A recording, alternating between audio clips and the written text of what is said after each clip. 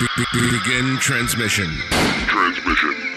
The Frontline Gaming Network presents Art of War. Strategy and tactics. Discussions with the best players on the planet. The Frontline Gaming Network presenting Art of War with Nick Nanavati and John Damaris. What's going on, everybody? Welcome to another wonderful Art of War podcast. I am your host, Nick Nanavati, and we are having a bit of a departure today from our usual. Mr. John Damaris, my normal co-host, is doing stuff like being a good father to his son, so unfortunately he's not able to join us today. So it's just me and the robot himself, Mr. Richard Siegler. So I'm going to do my best to wear all the hats, intro you guys properly, not forget to do John's job, and then also ask the hard questions and the easy questions. I don't really know. We're going to wing it. So for those of you who don't know, I'm the Tom Brady of 40K, as John Damaris loves to put it. So I guess ask me about that story, as he would say, if you're interested. And yeah, so Mr. Siegs here is one of the most accomplished players in the world at Warhammer. He's came out of literally nowhere to win the ITC, Nova Open, Pro Tabletop, LVO, and a bunch of other stuff that I don't remember.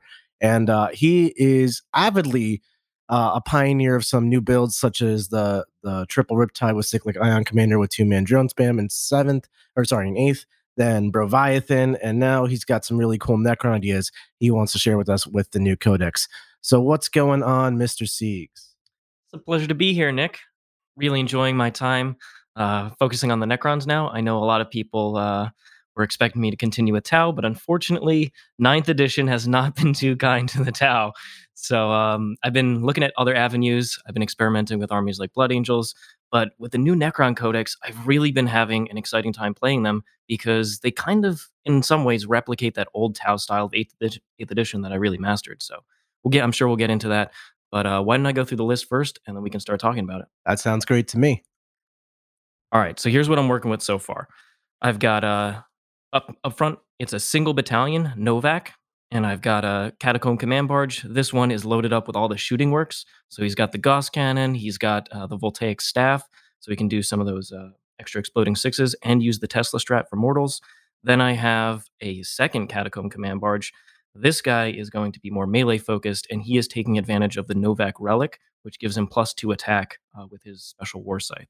So he's a beat stick, and then I also gave him the Warlord trait for reroll wounds in melee Eternal Madness. So he's a very, very strong melee late game piece. And then finally, I have the classic Chronomancer. He's giving out that sweet 5-up invuln and reroll charges to my different units, in particular my warriors. And he also has the relic for Veil of Darkness. Do a little bit of teleporting action later in the game, or even early game if my opponent makes some deployment mistakes. Then I have my Brick of 20 Warriors, pretty much the stock standard of what Necrons are going to be doing. One of the best units in the game right now. Very durable, hard to kill, takes a lot of resources to deal with. Got 2 units of 10 Warriors. Then I have 2 units of 5 Flayed ones, sweet built-in Deep Strike. And then a Triarch Stalker with the heavy Gauss Cannon. Yeah, the twin heavy Gauss Cannon. Not really seeing those too often, so I'm sure we'll be talking about that. And then I have 5 Canoptic Scarab Swarms. Nice little screen. 2 Ghost Arcs. And then finally, in the Supreme Command himself, it is the Supreme Commander of the Necrons. He's the Silent King. Awesome. So that's a really unique, interesting Necron list. We haven't seen anything like that from the tournament results or from just people online playing. Even you yourself have been running different Necron lists. I know a lot of people are high and mighty on the custom traits to give your whole army OBSEC and a pregame move for 6 inches. I'm sure we'll talk about why you've not gone that route. And then I've seen a lot of people doing like big bricks of 20 warriors spammed out with the Silent King. I know you experimented with that yourself a little bit. So I'm really curious to see why you've departed from those 2 directions and gone for this from an overall design philosophy. Absolutely. So why don't I start off first with the Custom Dynasty. I think Custom Dynasty is extremely strong. Those 2 traits plus 6-inch pregame move means that either you can, if you're going first, you're immediately into the center of the board. Your opponent has to deal with all these threats that you're throwing at them. And then if you go second, can very easily deploy on the line, go back into terrain so you're not getting shot up on turn 1. Very powerful custom trait. And then you have the OBSEC one as well, making things like Wraiths and Scarabs, all sorts of really tough, durable units, annoying to deal with and controlling the objectives in the middle of the table. So I think that's a very strong way to play. What I found in my test games was that at the end of the day, it just doesn't do a tremendous amount of damage. So until you get into melee with those Wraiths and the Scorpec Destroyers and whatever else you're running, you are taking your opponent's full brunt of his power those first 2 turns usually. And I think against some of those tougher armies out there, especially the Marine factions like Grey Knights, which we played on the Art of War stream, and then other Necron shooting builds that are using a lot of these warriors, I think you're going to struggle to have enough survive that you then can win the late game. So I've actually shied away from that. Instead, I've gone for Novak because I am all about the damage. I think the damage that Novak provides, that sweet +1 to charges, making them more reliable, especially out of deep strike, and then also that extra AP really does transform some of these units like Flayed Ones and even the basic warriors into hard-hitting melee combat units. In addition to that, they also have, in my opinion, the best stratagem that Necrons have access to, and that's 1 CP +1 attack for a unit. So in my test games, I've been using that pretty reliably on my Necron warrior units. So all of a sudden, 20 warriors, usually you don't have this whole squad attacking, but maybe like 10, 12 of them are attacking. Would only be 10, 12 attacks normally. But all of a sudden, that you're looking at 20, 24 attacks, and the Silent King, of course, is buffing them, giving them reroll wounds. So AP1 reroll wounds, they actually do a tremendous amount of damage. And in one of the games I played against Mr. Mark Perry to demonstrate this, he ended up consolidating into a warrior brick with some Thunderwolves, and I ended up popping the +1 attack, and I ended up picking up 3 of them out of the 5, so pretty much crippling the unit. So I think overall, I just prefer having the damage up front. Now, in terms of why I'm going, another interesting choice that I've made here is actually going with the Silent King. A lot of people, I've seen some lists where they're running like 80 to 100 warriors, not even worrying about the Silent King, just doubling down on all this OBSEC. Now, I think that's still a very solid way to play. I just think with the extra damage you get from Novak and those reroll hits and wounds that you're getting from the Silent King, the efficiency is through the roof on your Necron warriors. And I don't think you need as much. The other thing is without the 5-up invuln from the Chronomancer, your warriors do just die. And even with the 5-up invuln, there's a lot of armies in the game, and I'm sure we're going to get to this, but Sisters of Battle, Vanguard vets from White Scars or Blood Angels, they are putting out such a volume of attacks. You're not even surviving with that 5-up invuln.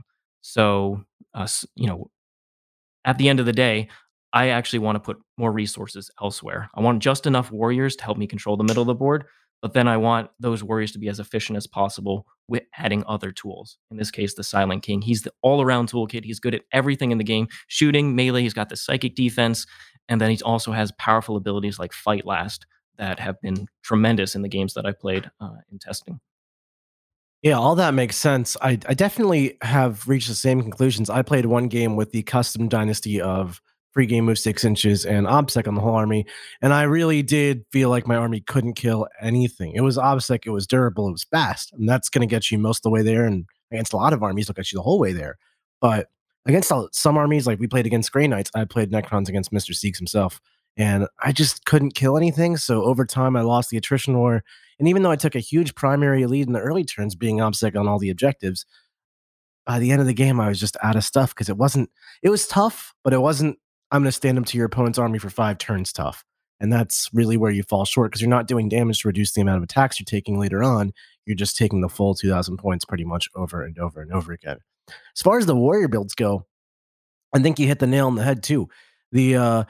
I personally, with my coaching and my list design, are now highly encouraging and recommending everyone take tools to specifically one-shot 20 warriors reliably through the 5-up invul. So, and I don't mean like mathematically I kill 20 warriors. I mean mathematically I kill 30 warriors. So when dice happen and I'm playing Siegs, I still killed 20 warriors. So this is a great kind of counter meta approach where it's like, obviously, level 1 of Necrons is take big break of warriors, resurrect them, make everyone's life hell. And level 2 is, okay, people have teched for that. What can I now adapt my army to? And I guess that's what your army is trying to do here. Yeah, absolutely. So for a while, I had been running the 2 bricks of warriors, giving them the Chronomancer buff pretty much every turn, getting them into the middle of the table by turn 3, and just controlling it from there. And eventually, if my opponent was able to finish them off, it was fine because my late game with the Silent King, they just weren't able to do enough, and I racked up enough points at that stage of the game. But what I found recently playing against 2 of what we consider the best armies in the game, Sisters of Battle and White Scars, is that Yes, you're going to be able to contest the middle even against those powerful melee armies, things like Repentia, Vanguard Vets, Blade Guard flying at you. You can still control it. It's just, are you going to have enough of a punch late game? And that's what I found, especially against the White Scars, is I just need a little bit more late game, and I need a little bit of more reserve action. Being able to, especially against Marines, pull them apart, deal with their screening units, and then get into their backfield and take it over. I think that's especially crucial against an army like White Scars, where they want most of their army around those buffing characters like the Lieutenant, who's giving off OBSEC, or the Khan, who's giving off +1 to wound. Without those buffs, White Scars actually don't hit quite as hard as they usually do. And John Lennon, for instance, isn't taking a chapter master, so there's less rerolls to hit there. So what am I trying to do here with this list? I brought the one break of warriors because there are some factions in the game that just cannot deal with 20 warriors, especially when you have resurrection abilities like Repair Barge from the Ghost Arcs. If you try and just whittle them down over time, you're not going to really do anything. I'm going to spend the 1 CP a turn and bring back D6 of them. And even if I roll the 1, I'm still just getting value back over time, and that's perfectly fine. You could take the Technomancer, and I've tried him out. I just didn't feel he was worth it as much. So I think just the Ghost Arcs, that's plenty to stop people from just trying to whittle you down. And then I think the Veil of Darkness is so powerful a tool. Being able to redeploy up to 40 Gauss Reaper shots into your opponent's backfield or onto multiple objectives, that is such a powerful tool. I think you do have to have at minimum 1 brick of 20, but I don't think you need to go crazy with them, honestly. The 10-mans do quite a bit of damage, especially with the Silent King nearby for the full rerolls, and you can very cheaply put them into reserve. You can put 3 10-man squads into reserve for only 2 CP, that's strategic reserve. Bring them in. All right, 10-man comes down, kill an intercessor squad. Now there's no more screening unit over there. Marines don't have triple layers of screens or even double layers in most cases. So that opens up things like in my list, the flayed ones to come in the next turn. Get into combat, 8-inch charge out of Deep Strike. Could spend a reroll because once again, that Silent King has given you so many command points and it's only single battalion. And you're just able to take over people's backfield, even if they put a lot of pressure on the center of the board. It sounds to me like you've really countered for the elite meta that we're facing. Armies just aren't screening as much as they used to. I'm not really sure what that is. Maybe it's just because there's not everything in the game went up in points compared to 8th edition, and you're going to cut your crap essentially instead of your real units, I guess, making that transition. So we're just seeing fewer and fewer screens. And Marines being such an elite army and being such a prominent part of the meta, then they just don't really have screening units in the first place. So I really like that you're trying to capitalize on that. I try to do the same thing with my list design philosophy with reserve manipulation. So you've taken a lot of slightly unorthodox units here. Double Catacomb Command Barge is something I haven't seen before. Triox Stalker, what even is that? 5-man flayed ones. And you're not taking things like Mass Scarabs, which I know you have been, and it's been very effective for you. So what's led you down this path? Yeah, absolutely. I think obviously once again, Scarabs with that 5-up invuln from the Chronomancer are one of the most durable units in the entire game. They're especially powerful at soaking up smite damage, which is something that Necrons don't really want to deal with. There's a lot of mortals outside of shooting or melee attacks. So I think Scarabs are great. The problem is, once again, they need that Chronomancer buff. And when you're running a whole bunch of bricks of 9 Scarabs and you're running multiple bricks of 20 warriors, the Chronomancers are working overtime to try and provide the buffs to what they need to. So I found that I wasn't actually able to use the Scarabs as I wanted them because I had to keep leaving the invuln on the warriors against those fast threats like advance and charge Vanguard Vets. So what can I do instead? Well, that's where the flayed ones come in. Is they don't need the invuln buff. They go into reserve for free, so I don't have to spend any command points for them. And they actually do quite a bit more damage than the Scarabs. And what I found in a lot of my testing was even sending in 9 Scarabs into a unit I wanted to kill. At the end of the day, I sent them into 5 sisters in a game against Nick. And this was turn 1. I needed domination. I wanted to hold the objective, take him off of it. And I popped the +1 CP for +1 attack, 5 attacks each for these Scarabs. And I killed 4 sisters. It felt great. So, and this has come up in many of my testing games, is they just don't do as much damage as they should on paper with those 6s auto wounding. So why don't I just go for save some points there, not put as much emphasis on the Chronomancer buffs and get to put those points elsewhere, and then bring in a cheaper unit like Flayed Ones that can actually do that damage, come in, trade, and pick up a unit, especially with those Novak buffs. So that's kind of where I'm thinking is I want less Chronomancers. I had been running 3 for a while. That's 240 points into 3 models that basically have no offense because it's so unreliable with just 1 shot from the Entropic Lance. even though it's a decent weapon. And I just found I wasn't getting enough value out of them over the context of the game. I just had them kind of sitting there, putting the buffs out. But once I sent the units out and they started doing what they wanted to do, it was actually hard to then keep putting the 5-up invuln buff on them without putting the Chronomancers at risk. So I've actually wanted to scale back the Chronomancers and have stronger tools elsewhere. Yeah, that makes a lot of sense. When you see the OBSEC horde of warriors and scarabs buffed by chronomancers, the chronomancers are, as you said, 240 points for three of them that don't do anything besides buff your units.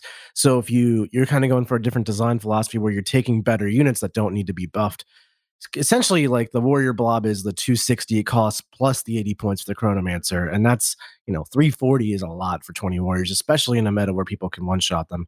And then scarabs, they're solid. They're nice screens, and I do like that you have a little 5-man there. They're really useful for objective holding and whatnot, but as offensive tools they just don't really get it done. And then when you factor in the scarabs are 135 for 9 of them plus 80 for the chronomancer, it's like this is just too many points. So totally makes sense to me. What about your Triarch Stalker and Catacomb Command Barges?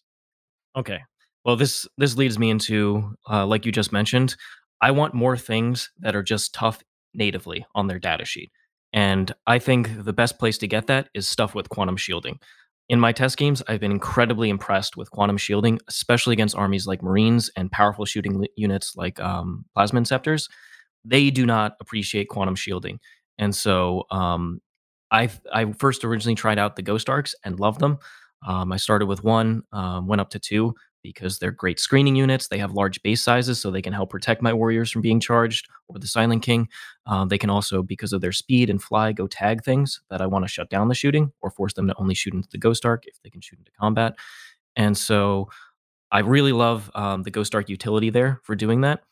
It's also something I can throw out into the center objective, and it's probably going to trade places with the Scarabs depending on what I'm playing against. If I'm playing against a Psyker heavy army, I'm going to put the Scarabs up first, let them soak the smites. If not, I can put the Ghost Arc out there and go ahead and soak up some shooting damage, force my opponent to commit his shooting, then respond in kind with my own. So I want quantum shielding. Where else can I get quantum shielding? Well, I looked at the Triarch Stalker. I want something that is durable enough that can sit on a backfield objective and still do damage from range. I thought originally about bringing in a Doomsday Arc, but the problem there, and I've tried out Doomstalkers as well, is it's just so unreliable. If you're playing in a big event, 8, 9, 10 rounds, you just can't afford to be putting 200, 190 plus points into units whose shooting is unreliable, especially if that's going to be your main range damage. So instead of going with the 190 points for the Doomsday Arc, I've instead coalesced around the idea of doing the Triarch Stalker. And his benefit is that he also has a rule on his data sheet that once you hit a unit, you get reroll ones to hit from the rest of your Necron units. So that includes now my command barges and the Silent King, who normally wouldn't have those rerolls. So I think, and because those are ballistic skill 2+ units, it makes them even more efficient, pretty much automatically hitting. And then I can go from there with the wound rolls. But I really like that extra efficiency. And once again, it with the twin heavy Gauss, it's 30-inch range. I got plenty of range, can easily sit on my backfield objective. And if my opponent wants to shoot at it, and I'm not really needing the Ghost Arcs to survive, I'll just use the 1 CP strat, give it the 4-up invuln, and with Transhuman, or in this case, what is it, Quantum Shielding, you're not really taking as much damage as your opponent would want to do to it. And then finally, the command barges. So once again, they also have quantum shielding, and they're 9-wound characters. They're very durable. The shooting one has the -1 damage warlord trait. The other one has reroll wounds. And what I'm using them for is late game pieces. And this heads into secondaries, which I'm sure we'll touch on. But Code of Combat is, in my opinion, the best of the Necron secondaries. You get 3 points for every unit a noble kills. I have now 3 serious nobles in my list. 2 of them are the command barges, the other is the Silent King. I'm doing quite a bit of damage. That's pretty much an automatic secondary at that point.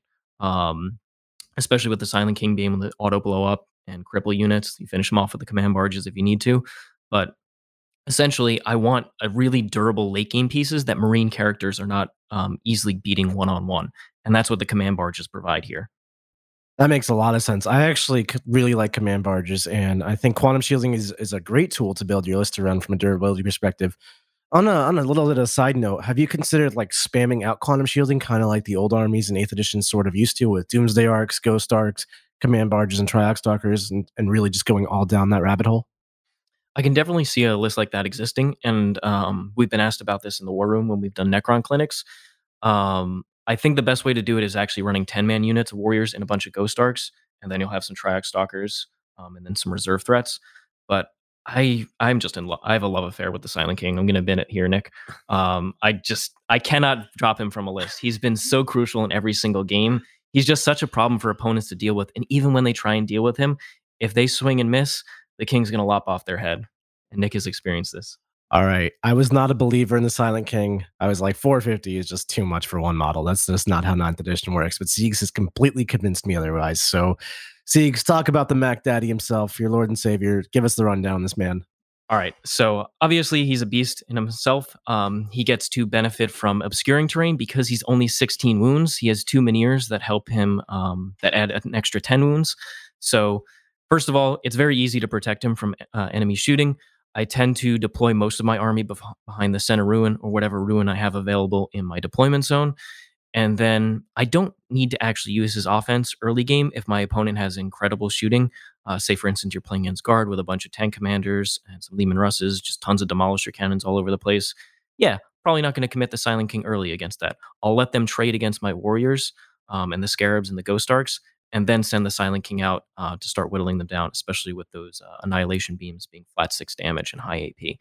So usually I let my opponent I like throwing one durable unit into the middle of the table, forcing my opponent to commit shooting units or a melee unit, and then trading up from there to get the ball rolling. And why is the Silent King so good overall? Well, for the 450 points, like Nick said, a lot of points, but he brings every single tool you could possibly want in a 9th edition meta. So he's got great range shooting. He's the synergy with the Menhirs and the auto wound strat. I pretty much use that most games. Say, for instance, I'm playing against Space Marines with the Plasmid Scepters. I'm going to go ahead and roll the Menhirs, roll the hit.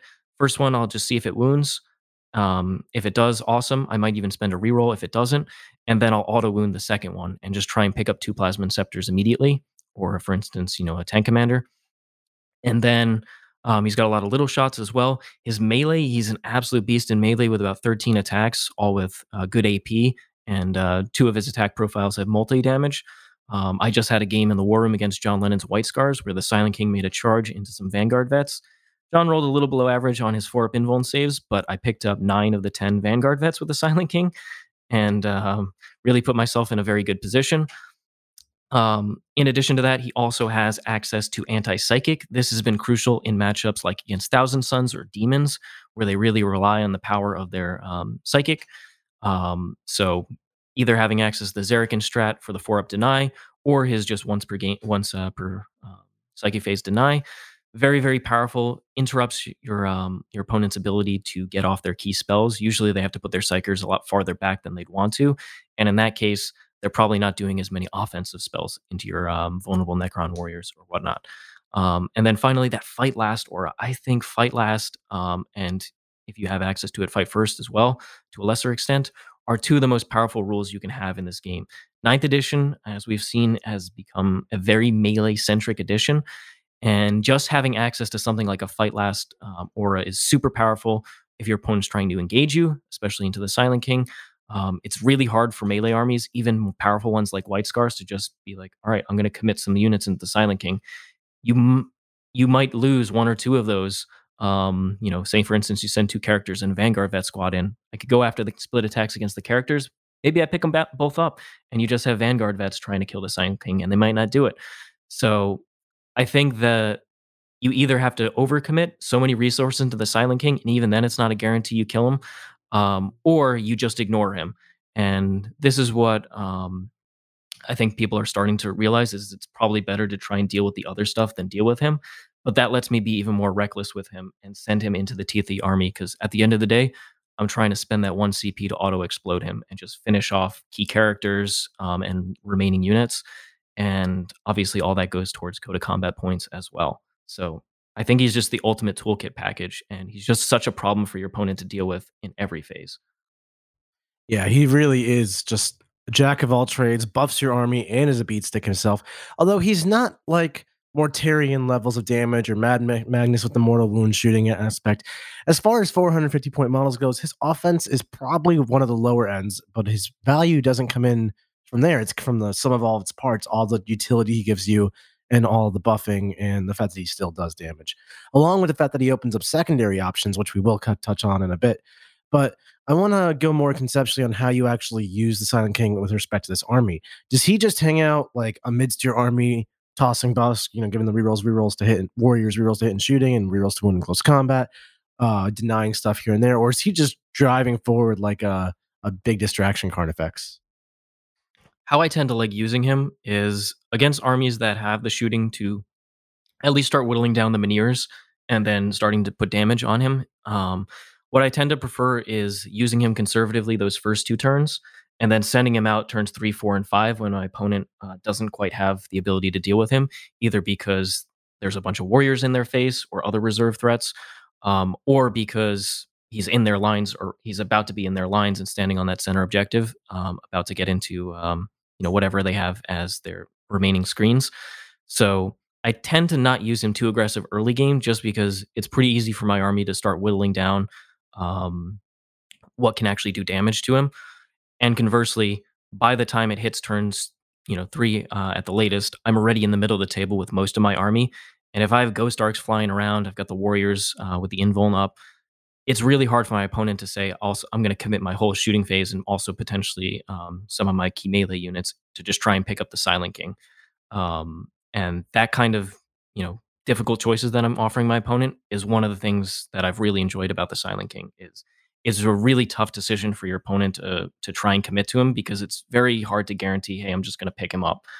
There's not a lot of things in the game that are just, all right, he's just dead. Even Repentia, as Nick saw, isn't a guarantee with the exploding sixes. And if that's not a guarantee, there's very few units in the game that are going to do it, just automatically. So I like that aspect of it. Against certain armies, so for instance, in the game I played against John's White Scars, I tended to early game, I kind of used him as more of a screening unit because I actually wanted John to put his resources into that and not my warriors and not my scarabs. Because outside the plasma inceptors and then the Vanguard vets, once they get that extra damage, he doesn't actually really have things that can just pick up a brick of really durable 5-up invuln scarabs or the warriors. So I wanted to, if he wants to deal with the Silent King, he's basically trading away one of those 3 or 4 units that can actually deal with the other board control units that I have. So I usually like offering that hard choice against some of the best lists. Yeah, I think that factors in really well. Just your Silent King is almost like a more durable brick of warriors in its own right. Like the types of units that you take to kill 20 warriors in one shot through a 5-up invul with like consistency are the types of units that can damage the Silent King. Typically, armies don't have too many of those units. Those are expensive. They require a lot of buffs. They are what you're centered your army around, and you don't have multiple centers to your army. You have 1 or 2 of those, maybe 3 if in a really powerful list. But against like your army, you want to use those each to trade for a big warrior brick or something.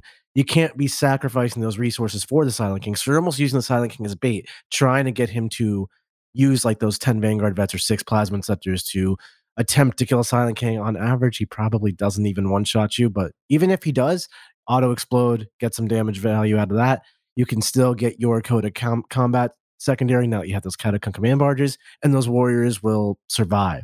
So on that note, in the game you just cited against me and John, you had 2 units of 20 warriors and the Silent King. You've gone down to just 1 unit of 20 in the Silent King. I found in watching you play and playing against you that the first warrior unit kind of takes the heat and does go down, but that because it takes so much resources to kill the one, the second unit really drives home to victory. So now that you've gone down to 1 unit, you've kind of lost that secondary wave of warriors. You still have outflanking warriors, whatnot, but it's very functionally different as a unit. So do you think you missed that, or what's the theory here? So the theory here is I actually don't want to play that trading game um, as much against these top level players because it can go poorly. There are instances where, especially against these best marine lists, where you're seeing double 2 units of plasma inceptors, 2 units of Vanguard vets, or whatever Blood Angels have sanguinary guard. You're seeing like 4 units that can actually pick up warriors. And what's the I could either continue playing the trading game and just hope that my screening is perfect, but that puts a lot of stress on my movement phases. especially if I'm playing, 7, 8 rounds in an event. I want to put less pressure on myself there. So instead of going for the multiple warrior bricks, I have the one. That's plenty. It's going to always get the 5-up invuln buff as long as it's alive. And it forces my opponent to actually have to save those resources trying to deal with it. I have the Silent King. But now what I'm trying to do is actually put much more pressure on my opponent's screening units and destroying his backfield and his primary in his backfield. If he wants to defend his own backfield, he's going to have to commit more of those resources away from the center of my army. And if he commits totally to the center, then I get to take over his backfield. So I'm actually playing more of the if you're going to actually contest the middle of the table, where there's no guarantee that you are certainly going to win, kind of draw them into the middle of the table and then destroy their backfield. I think that's more reliable game plan overall against these top level armies, especially against Marines. Makes perfect sense to me. We'll definitely focus a lot on the individual specific Marine matchups over in part two. But before we get into that, I need to ask some John Damaris style questions here. And before we even get into that, I need to leave room for a quick commercial break. So we'll see you guys in just a second. This episode is brought to you by HP Instant Ink. No one is reading your mind, but HP Instant Ink knows when your printer is running low and sends you new cartridges, so you never have to think about ink. Save up to 50%. You'll pay less than $5 a month for ink and never run out again. Find out if your printer is eligible and enroll today at hpinstantink.com. Conditions apply. For details, visit hp.com/instantink Spotify. All right, and we're back. So I want to kind of take a step back. Necrons are a relatively brand new army, and unlike Space Marines, who are also a new army, they don't look anything like they did a few months ago.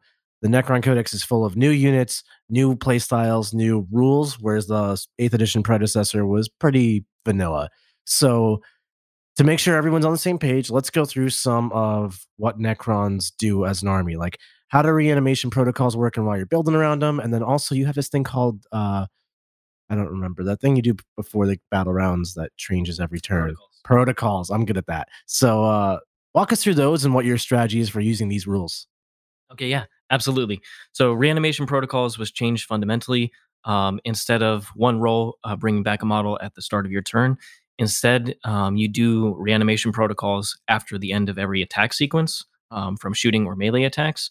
So it means if you were going to try and do chip damage to warriors, say, all right, I just killed 6 from shooting some random audible rifles at them. Now I get the chance to reanimate, and so it could potentially bring back a couple warriors there. Or if same thing. If a bunch of scarabs go in, you kill 3 of them in a volley. I get to roll then 12 dice on 5s. If I roll enough of them, if I roll at least 4 5s, I get to bring at least 1 base back. So basically, for single wound models, it's extremely powerful because you just get to roll that many dice, and any 5s, especially warriors rerolling 1s, you then get to bring back a model for that. Why is this particularly powerful? Because there's no restriction other than being within coherency when you bring them back. So you don't have to bring all the models back. Say, for instance, I get 4 models back after I lost 6, the type average that Nick loves. And so I go ahead and place them. I have to place them in coherency, but I don't have to place all of them within coherency of a model that existed at the start of that phase. So I can actually start slowly stringing them towards new objectives. This is very, very powerful against armies that want to do that chip damage, where they're going to kill 6 or 10 of them in a go, but not the whole unit, and then you get to reanimate. I can very easily position a warrior unit, especially those 20-mans, where they're close enough to 2 objectives. Even if they don't start touching them, if my opponent starts trying to do damage to those 20 warriors, all of a sudden I'm reanimating onto the objectives. This is also very powerful in your command phase, where you have things like the Res Orb or the Repair Barge, or even the Technomancer's Rites Reanimation, bringing back models in your command phase. And then if you are scoring particular secondaries or primary points at the end of your command phase, you can actually get points out of that when you otherwise wouldn't have, and punish your opponent for trying to deal with your OBSEC and your warrior bricks usually. So I think reanimation is an incredibly powerful rule. It works best with the single wound models, but it also works reasonably well with multi-wound models if your opponent can kill like 3-4 models at once, but not the whole unit. So if they kill like 4 or 5 scarab bases, you roll so many dice that you're going to get a couple back. I think it does work there. It's just tougher on the more expensive warrior units like destroyers. It's not quite as reliable to get any back. Um, It's also very binary on those larger units, whereas like warriors, you get nice incremental value. You lose 10 warriors, you get 33 or 4 of them back. If you're Richard Sealer, you get 8 of them back, normal stuff. Whereas like destroyers or rates or any of those types of units, you lose 2 rates, you roll 6 dice, you rolled two fives, and the rest weren't fives. It's like, well, blew that chance. And that's you're like inviting bad dice to happen with those multi-wound models. So I do think focusing on spamming out those one wounders for reanimation protocols makes the most sense. I also want to talk about your dynastic protocols. Am I saying that right? Command protocols. I was close. So they are you're basically your mono faction or mono detachment rule. Like how if everyone's ultramarines, you get your super doctrine where you can move and fire no penalty and you can fall back and shoot and all that. Iron hands used to be broken, all that jazz. Necrons have this weird I lost it again. What's it called? All right, so it's command protocols. I'm going to just take over for Nick. And what this is if you have a pure dynasty army, excluding dynastic agents, in this case, the Silent King is excluded, so the rest of the army is Novak. So I do get access to the command protocols, and as long as you have a noble on the battlefield, in this case, I have 3 of them, and they're very unlikely to die in those first couple turns, certainly not all 3, I'm going to be getting the buff. Now, in order to get it, you're within 6 inches of a dynasty character. You'll get a particular benefit. And I think command protocols overall, none of the buffs are crazy powerful. They're nothing like White Scars +1 damage in Assault Doctrine, but they're all reasonable buffs. And I'll go through some of my favorites in just a second. But what makes the Silent King so powerful in interacting with these command protocols is that he has, first of all, on his he's your warlord, and so he gets the warlord trait, the Triarch's Will, and that lets him pick 4 of the command protocols, and you can double one of them. So instead of having just putting 5 into play, you get to pick 4 and double whichever one you think is the most powerful. And you do this before the game, before you know what your opponent. You'll know your opponent, but you won't know what deployment and stuff like that is. So based on his list, you can figure out what exactly is the key protocol that I'm going to need. Maybe it's going to be fall back and shoot at -1 to hit. Maybe it's going to be shoot and still be able to do an action. Maybe it's, in my case, the Novak protocol, the Hungry Void, which for Novak lets me benefit from both of the protocols instead of just one of the directives. So there's a lot of options. The other thing the Silent King does is for whichever ones you don't pick, and because you're using his warlord trait, you've picked 4. You're not picking 2 of them. At the start of any of the battle rounds, you could swap into the ones you don't pick. So, for instance, I tend to save something like the ability to fall back and shoot. I tend to save that one and swap into it if I ever need it. Just so because I want it during a turn, I really need it. Same for the one where you can do an action, still shoot and do an action. I also like swapping into that one if I pick something like Scramblers. Being able to just have redeploy a 20-man break of warriors and be like, cool, I'm in your backfield now. I'm going to go ahead and swap into, at the start of the battle round, swap into the ability to shoot and still do an action. Perfect synergy right there. So the Silent King, like I said, the warlord trait and his data sheet ability really make them flexible. And I think that gives the command protocol, it really demonstrates the power of the command protocols when you have the Silent King. Otherwise, they're not quite as useful as they could be, because you're essentially relying on the turn that you need the particular buff is going to be the turn you actually need it. But I think at the end of the day, the Silent King actually synergizes so well with them that fall back and shoot, the ability to do actions and shoot, the Novak, the one protocol, the Hungry Void, where I can get extra AP on 6s to wound, and importantly, +1 strength. So that brings warriors up to strength 5. If I spend 1 CP on the stratagem to make a core unit get +1 strength, I could bring up to strength 6. Very important in a meta where there's a lot of T5 bodies out there right now.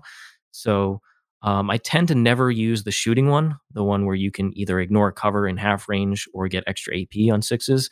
Tend to never use that one. Usually that's the other one I put that I don't pick, and I just leave it out. And then the other one I'm not quite sold on is +1 to living metal, or a reroll on one of your reanimation rolls. I don't think that those two are particularly good, but usually I put one in a slot where I'm going to trade into either the fall back and shoot or the shoot and do an action, and then the one where you're trying that only buff shooting, I just tend to ignore that one because it's not really needed. AP2 is what most of this army does, or better. You don't really need to be AP3 in this meta. Yeah, it's a very unique concept. Those I'm gonna mess it up again. Command protocols. I did it. Really unique concept, and I like the way they did it. I wish they were a little bit more powerful, to be honest, because you do have to go really far out of your way with list design to make use of them. In Siegs' list, it's actually very natural. He's built around the Silent King and these command barges, so it's very easy to do. But a lot of Necron lists aren't trying to take nobles and whatnot. But that's a thought for another day. I also want to talk about your design philosophy from a command points perspective. A lot of lists typically, take multiple detachments to get various rules, sacrificing CP to get better units. You have tried to max out your CP, like your 1 battalion, and you have a Silent King who gives you a bonus 3, which basically pays for itself, essentially. So you got a lot of command points. And Necron strats are, from my view, they are just like quality of life upgrades. Like I'm gonna give myself +1 attack here, which is very good for 1 CP, or I'm gonna give myself this little rule here for 1 CP, like warriors auto wounding on 6s to hit with their Gauss Reapers. And none of that's bad. Like those are all great strats, but they're also 1 CP. And just like, do you really need 12 command points to run this army? Why do you have so many instead of taking better units? Yeah, absolutely. That's a great question. I think at the end of the day, all those command points, and like Nick said, I start with 12. He has a single battalion. My warlord is the Silent King, who, because he's in Supreme Command, basically cancels out the cost of the battalion. And then on his data sheet, he gives me an additional 3. So start at that nice sweet 15 spot before I start spending pregame. So the first thing it lets me do is very easily just spend a whole bunch of command points pregame to buff my other characters. So I have my free relic, which is the Voltaic Staff, and then I buy the Veil of Darkness, and then I buy the Blood Scythe, and then I also buy extra Warlord traits. So I buy the -1 damage for the shooting command barge, and then I also buy the reroll wounds for the melee command barge. So I'm spending a whole bunch pregame already, and it's barely even denting my command points. In addition to that, like Nick said, the most powerful strat I have access to is the Novak one, +1 attack. Very powerful, not always going to be needed, but super nice. I tend to use the 1 CP for +1 strength on my warriors occasionally, depending on what protocol I'm in and what I'm fighting against. I also tend to use the auto wound, 1 CP to auto wound a shooting attack on my Miniers for the Silent King. I also like using the Tesla strat from the Voltaic Staff. Go ahead and hit something, and then on 4-ups, I can do mortals to everything nearby. Very powerful against these armies that want to cluster around a couple key characters. And then I also like using my warrior bricks on those Gauss Reapers. 6s to hit are auto wounds, especially powerful when the Silent King is there, giving you those full rerolls. And just to finish the thought, the other command protocol I didn't mention that I use heavily is the ability to set to defend. So I can overwatch on 5s with full rerolls to hit from the Silent King. Very, very powerful. Charging those warriors, you need something else to charge them and have the opportunity to do so to soak the overwatch, which means I pretty much get a free kill out of it, and might get a second one if they don't finish off the warriors. So, but heading back to the command points. At the end of the day, it's a safety net for me. I always have command points to do exactly what I want. There's no mystery. If I say, for instance, the warrior brick is brought down to 8 models, I lost 12 this phase, that's going to be a failed leadership check. Nah, 2 CP, auto pass, done. My opponent is trying to engage me on multiple fronts in combat. I got those 2 CP, no problem for the interrupt, even late game. So what I'm using the command points for is a very, very nice safety net for my army where I can always accomplish exactly what I want to. There's no, I have to penny pinch with my CP where I have to give up this powerful strat this turn because I'm really going to need to interrupt the next turn. I know I'm going to be able to do exactly what I want to every single turn. That's the strength of having so many command points. Makes a lot of sense. And I think a lot of people kind of don't really value that approach to list building. And also as a competitor, I definitely look at late game as a time when my opponent's low on CP, and that's when I can kind of save my CP if I can get if I can go in turns 4 and 5 with command points, even like 3 or 4, and my opponent's out. Now I can run Ramshackle because I don't have to worry about interrupts or anything funky like CP rerolls ruining my day, anything like that. And the fact that you just can have a consistent amount of CP because again, you're generating one per turn like everybody else. So really, your 15 command point army starts at 20. You just and your strats cost 1, 2 at most. You're gonna have CP forever, and I've watched it happen. Like turn 5 rolls around, sees a got like 4 CP from whatever. Just have fun over there. So it's a really nice quality of life upgrade, and you don't really need more detachments. Like you're not tight on slots or anything. Your elites are kind of crowded, but you get 6 in a battalion for some reason. So like that's good to go. I could see Necron armies maxing out their fast attacks, but that's just not the approach you're going for here. So it's the non-issue. I love it. So this kind of brings me to one of the final thoughts here. When you're designing lists, you always want to have a good plan for missions. So in general, that's what secondaries you actively look to seek with your list design, and then how do you plan on playing the primary? Which you're not as good of a Necron army as you could be for primary play because you're not everything is OBSEC. So what's your approach to the mission design here? Okay, yeah. So for the mission itself, once again, most of my damage is mid range. I have a ton of Gauss Reaper shots, and then I have a lot of stuff coming in from reserve. Most of the kind of custom dynasty OBSEC army does engage in all fronts and those kind of board control secondaries extremely well because they want to spread out, deal with your opponent in detail, rather than be in a tight brick. Whereas my units tend to synergize extremely well with each other, so they tend to be pretty close. And so this army doesn't do something like engage in all fronts, which has become one of the standard picks for a lot of people. Just to you put a secondary in your own hands, you're able to get a nice 10, 13 points out of it. That's a solid place to be in.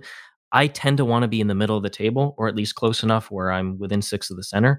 So it's not as easy for me to do engage in all fronts. This list that I'm going with now with the flayed ones has a bit more play in that because I have the 10 mans coming down. They're going to kill a screen in my opponent's backfield or in one of the table quarters that is in my deployment zone. And then the flayed ones will come in the next turn. So I have a little bit more play on engage in all fronts, but it's not really exact. It's not really what this army is doing. I could do it in certain situations. What I actually prefer from that first set of secondaries is domination, especially on missions with obviously an odd number of objectives where there's a middle one. I tend to get max on domination with this army because I can put so much pressure on the middle of the table that as soon as my opponent's there, they're going to be in for a rough time. Will you even take domination in like the 6 objective missions? Because those are definitely that iffy category. It's iffy, but because I'm bringing in those warriors from reserve and then I have Veil of Darkness access, and then 8-inch charges if I need to make a charge onto the objective. And once again, I have the CP to reroll it if I need to. That makes me still want to take something like domination. Not always, depends on what I'm playing against, but it leaves it as an option where I don't have to take engage. And line breaker is just something that very few people are taking. It's not that easy. You always want to have at least one secondary option from that first one because it's the secondaries that put it entirely in your own hands, regardless of what your opponent's doing. Number 2 for the second set, and this is where the Necron specific ones come in. Necrons do have a board control secondary called Purge the Vermin. Great name. And you can't score it during the first battle round, but for every table quarter that your opponent doesn't have a unit wholly within, you get 2 points. The problem I found is that most of the top armies certainly, just have stuff all over the board. And even though I can kill a lot of that stuff in a single turn, it's not always easy, especially, and it's terrain dependent too. If there's good midfield terrain, it's not always easy to get the angles that I would need, or I'd have to commit a resources I typically don't want to, like say the Silent King has to now go to the side of the board. Don't really want that. So I found that it's actually not as easy to get more than 10 points out of that, especially because you can't score it in the first turn. So I shied away from that. Instead, I actually think the Code of Combat, which is the one where if a noble gets a kill, you get 3 points. I actually think that's by far the best Necron secondary, and I am intentionally building around that one because I'm going to pick it pretty much every single game. Even with the Silent King, before I started playing with the Catacomb Command Barges, I was getting most of the points, usually 12 to 15 out of it. With the Command Barges late game, I'm going to get the 15. So I went for guaranteed points there, and it puts a lot less pressure on my board control as well. I don't really want to take While We Stand with Necrons because the Silent King is something I'm happy to trade in this list. Happy to trade him, especially because I'm 1 CP auto-exploding near my opponent's army. I'm just getting tremendous value out of the damage he did up to that point, and then the explosion. Just immense damage. So I'm happy to trade him. It just needs to be in the right circumstances. But I don't want to have to be thinking, oh, wait, he's still 5 points. Like, I don't really want to send him too far. I need to play a little cagey. It's not really how he works in this list. And then in addition to that, then the Ghost Arcs would be the other option. So that's just not a while we stand army. And I really do want those Ghost Arcs as the durable screening units. So instead, because it's in the same category, Code of Combat fills that role for me. All right, so now I have 2 of the 3 secondaries picked, no problem. Where else do we go from here? Usually I pick a kill secondary, something like Bring It Down, Assassinate. If I'm playing against Titanic units, the Titan Hunters. But if I can't, say for instance, you're playing against one of those tough armies like Marines, that's where I head towards the action secondaries. And this is why I've moved more towards having more stuff in reserve, especially stuff that can do damage. So I have those 2 10-man units of warriors that I typically use strategic reserve to put them into. And then I have the 2 units of flayed ones. Those are what's going to do something like deploy scramblers for me. And I want that built into my list because Marines just don't really give up secondaries. And so you need something there designed into your list that you can achieve it with not too much effort. And once again, that goes back to the synergy with the command protocols. Late game, even if I don't get my warriors or the flayed ones into their deployment zone, I can use Veil of Darkness to get there and then use the protocol to shoot and still do an action. Yeah, it sounds like you've got having a really good set of mission secondaries from your codex is a really nice advantage to have because basically it allows you to play a different kind of game to everybody else. So I love that aspect of Necrons that you're fully embracing.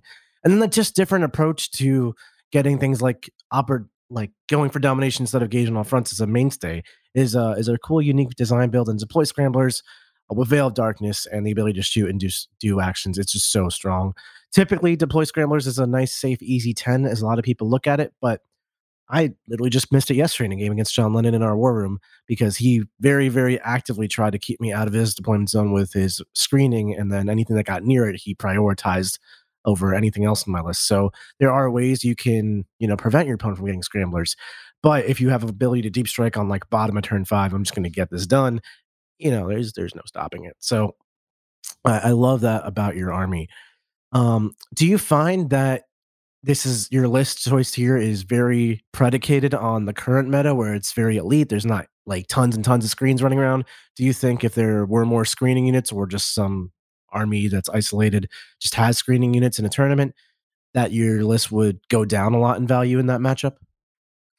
No, that's why I have the Ghost Arcs here, is I get to play a different way. I don't actually need to use the reserve mechanics if I don't want to. Instead, I go ahead and load up those 2 10-mans into the Ghost Arcs, and I have the 20-man on the board, so I can instantly put my entire army's worth of pressure onto the middle of the table, starting turn 1 and 2, and from there, push them back.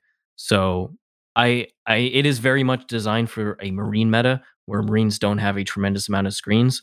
But for other armies, I don't actually have to use the reserve mechanics if I don't want to, but I want it built in specifically for Marines. Makes sense. And as you can see, there's a lot of depths and layers to this army, very tactically flexible depending on your opponent and the situation, the specific mission. And those are the kind of armies that I personally like the most because, sometimes you bring a rock and your opponent brings a bigger rock, so your rock's going to lose. Being able to turn your rock into paper might actually help you quite a bit here in a rock, paper, scissors analogy. But this leads us into our next episode very nicely, where we're going to focus on individual matchups and how Siegs approaches every single specific matchup with his own unique set of tactics. So check that out. You can check it out on our Patreon, AOW40K. You could become a patron. You'll get access to part 1 of the episodes, which is free to listen to. You'll get access to it a little bit earlier. Usually we release it on Mondays for the public. We release it on the previous Wednesday, so about 5 days earlier for patrons. And you get access to part 2, where Mr. Siegs is going to break down the ins and outs. You can also get this access on our brand new website, along with the Art of War Down Under Pairings podcast. You can get them together for a little bit of a discount, and our website is brand new and really cool, and you should check it out, theartofwar40k.com. Thanks for watching, everybody. Like the strategy discussion you heard? Want to hear more about the tactics of this list? Sign up for our Patreon at AOW40k.com, where we go deep into details of optimal play. This has been Art of War, a strategy and tactics podcast for Warhammer 40k. Hosted by Nick Nanavati and John Damaris. Produced by Seamus Ronan. Find us at AOW40k.com. And of course, connect on Facebook. Just look for AOW40k. AOW40k. AOW40k. Till next time.